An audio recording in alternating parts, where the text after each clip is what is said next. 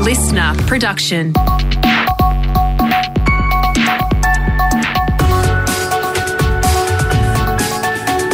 Australia Today's Morning Agenda with Natasha Belling. Good morning. Thanks for your company. Let's check what's making headlines this Tuesday, the 18th of October.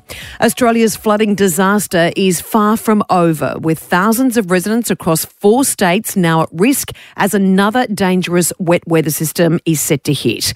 More torrential rain is on the way from today for already flood-devastated communities across parts of Victoria, New South Wales, South Australia and Tasmania.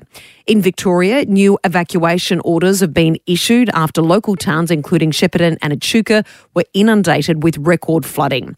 It's estimated more than 34,000 homes across Victoria are now at risk of flooding, with local rivers expected to rise again with more heavy rain on the way.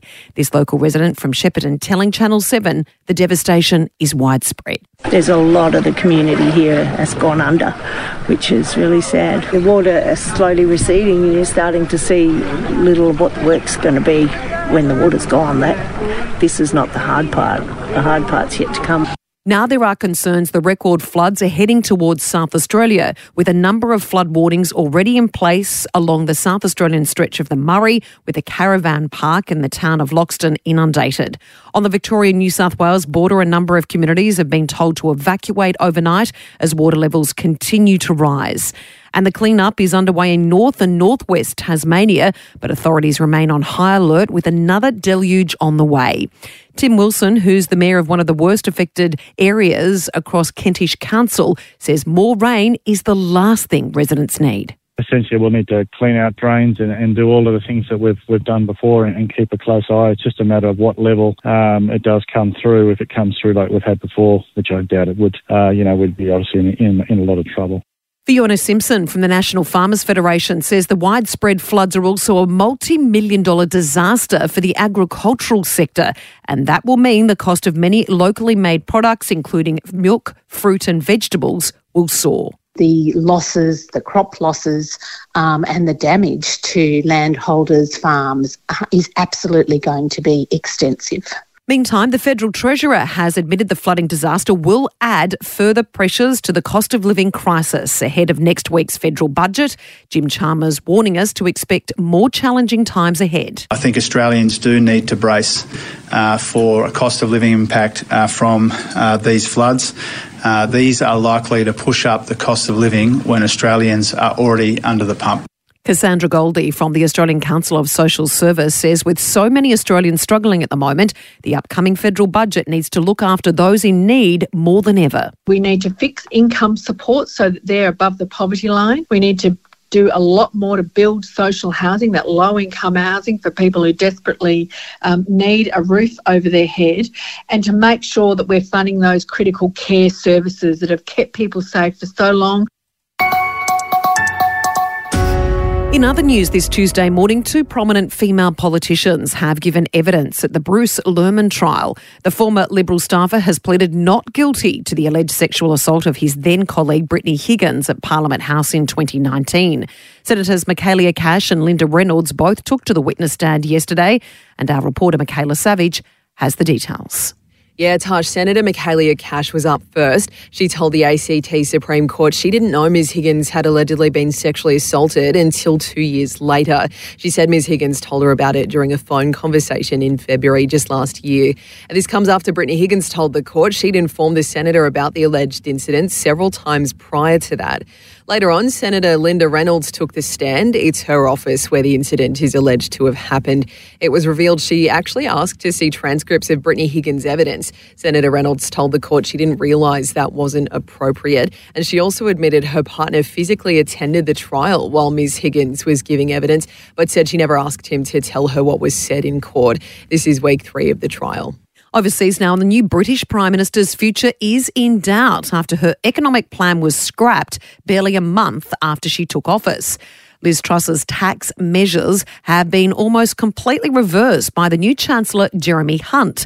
Political expert Dr Victoria Honeyman has told the ABC speculation is rife about whether the PM will hold on to her position. The phrase that is doing the rounds is in office but not in power, and I think that is absolutely true. Liz Truss really has very little power at the moment, but I think that Liz Truss is really counting her days in Downing Street. The question is when she leaves, not if she leaves.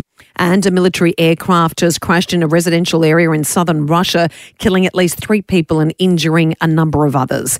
It's understood the fighter plane was on a training flight when one of its engines caught fire, with the pilots able to eject before it crashed into an apartment block. Local media is reporting the blaze engulfed 5 floors of the multi-storey building. Now for the latest in business and finance news, we're joined this morning by Effie Zahos, editor-at-large at Canstar. Effie, good morning. Well, many of us know just how super expensive childcare is, especially at the moment. Now, new data has revealed just how much parents are paying. Yeah, look, this has come out from KindyCare, and it shows parents are paying on average, Tasha, around $123 a day for long day care. That's a huge amount. Now, at $133 a day, ACT comes in as the most expensive place, while Tassie at $106 per day is the most affordable.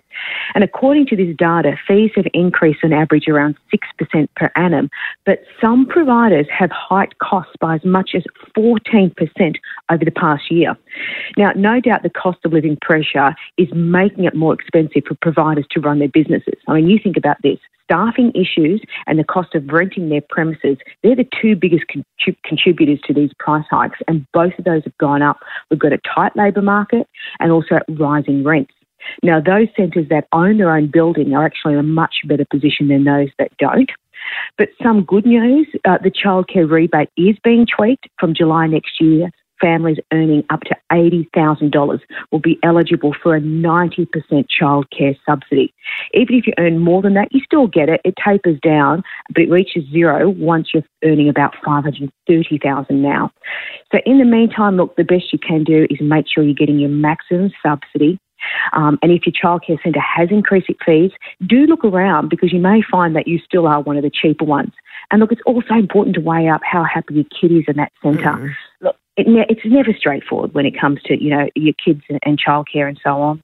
And if you're on the subject of the rising cost of raising children, there is a call now for the government to fix the paid parental leave sexism and not just increase it. Yeah, there certainly is, Tash. And interestingly, I actually got a text from a friend over the weekend around this. And she says, please fix the gender discrimination in the existing paid parental leave scheme so it's assessed on family income and not solely on the mother's income.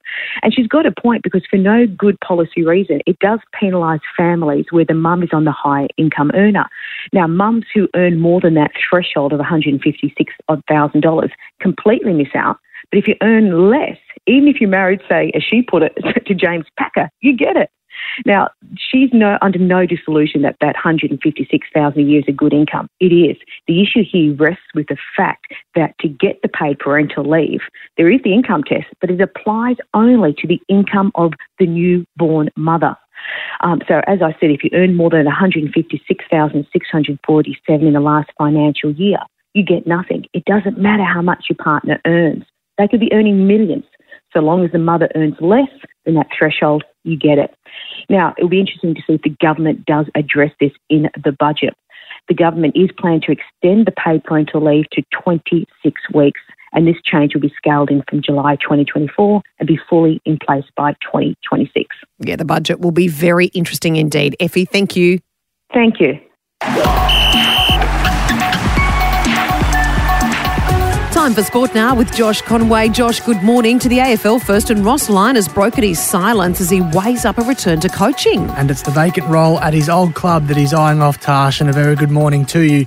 Lyon has confirmed he is interested in a return to coach St Kilda, the club he infamously walked out on for Fremantle a decade ago. Lyon, of course, led the Saints to 3 grand finals and arguably could have had 2 premierships to his name with some luck, but hasn't coached at the top level since 2019, despite recent interest from Carlton and Essendon. But a mammoth 4-hour meeting with St Kilda hierarchy has left him keen. Yeah, otherwise I wouldn't come and meet, But look, it's a delicate time, for everybody. So it's not easy coaching an AFL club. That audio thanks to Seven and Tash. It certainly looks like all signs are pointing towards a big return to Moorabbin. Yeah, absolutely. And also today, Josh, our Aussie cricketers have had their final hit out ahead of the World Cup. We have, and it wasn't a totally successful one, going down to India by 6 runs at the Gabba yesterday, Tash.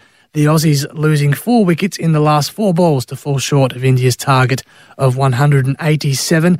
But in some better news, Aaron Finch looks to have struck form at the right time. He struck 76 off 54 balls. Here's what he had to say. Yeah, pretty good. Yeah, happy. It's nice to get a few in the middle. Would have been nice to get us over the line, but can't win the World Cup in a practice game. Our T20 World Cup title defence kicks off on Saturday in Sydney when we take on New Zealand. To rugby, and Daly Cherry Evans has broken his silence for the first time since Des Hasler was sensationally sacked as the Manly coach. You may remember that the Manly skipper was a staunch supporter of Hasler. The pair have worked together on and off for around a decade, and DCE has admitted to Nine he's sad to see Hasler go. It's disappointing to see Des go. Obviously, I got a great relationship with him, but the club's chosen a decision to move forward, and it's time to get excited about what's coming in. And as for what is coming in, Anthony Seibold is still favourite to take the reins. And to the Dragons quickly, some good news for their fans. Young gun Tyrell Sloan has backflipped on his release request and looks set to stay at the club. And just finally, the New Zealand Breakers secured a big win away from home over Illawarra in Monday night NBL action. They defeated the Hawks 88-62. Thanks so much, Josh.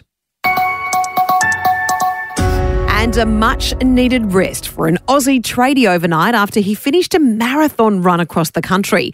Ned Brockman left Perth 47 days ago and crossed the finish line in Sydney last night after completing almost 4,000 Ks. We're coming home, baby!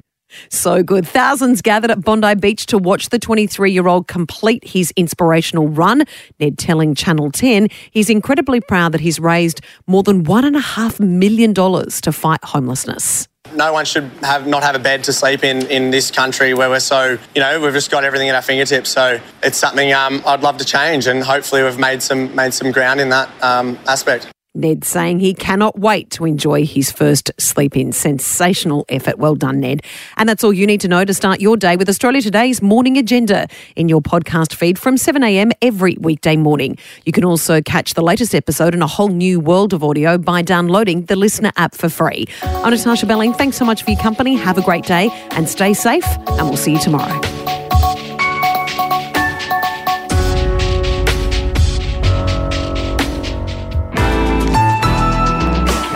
Listener.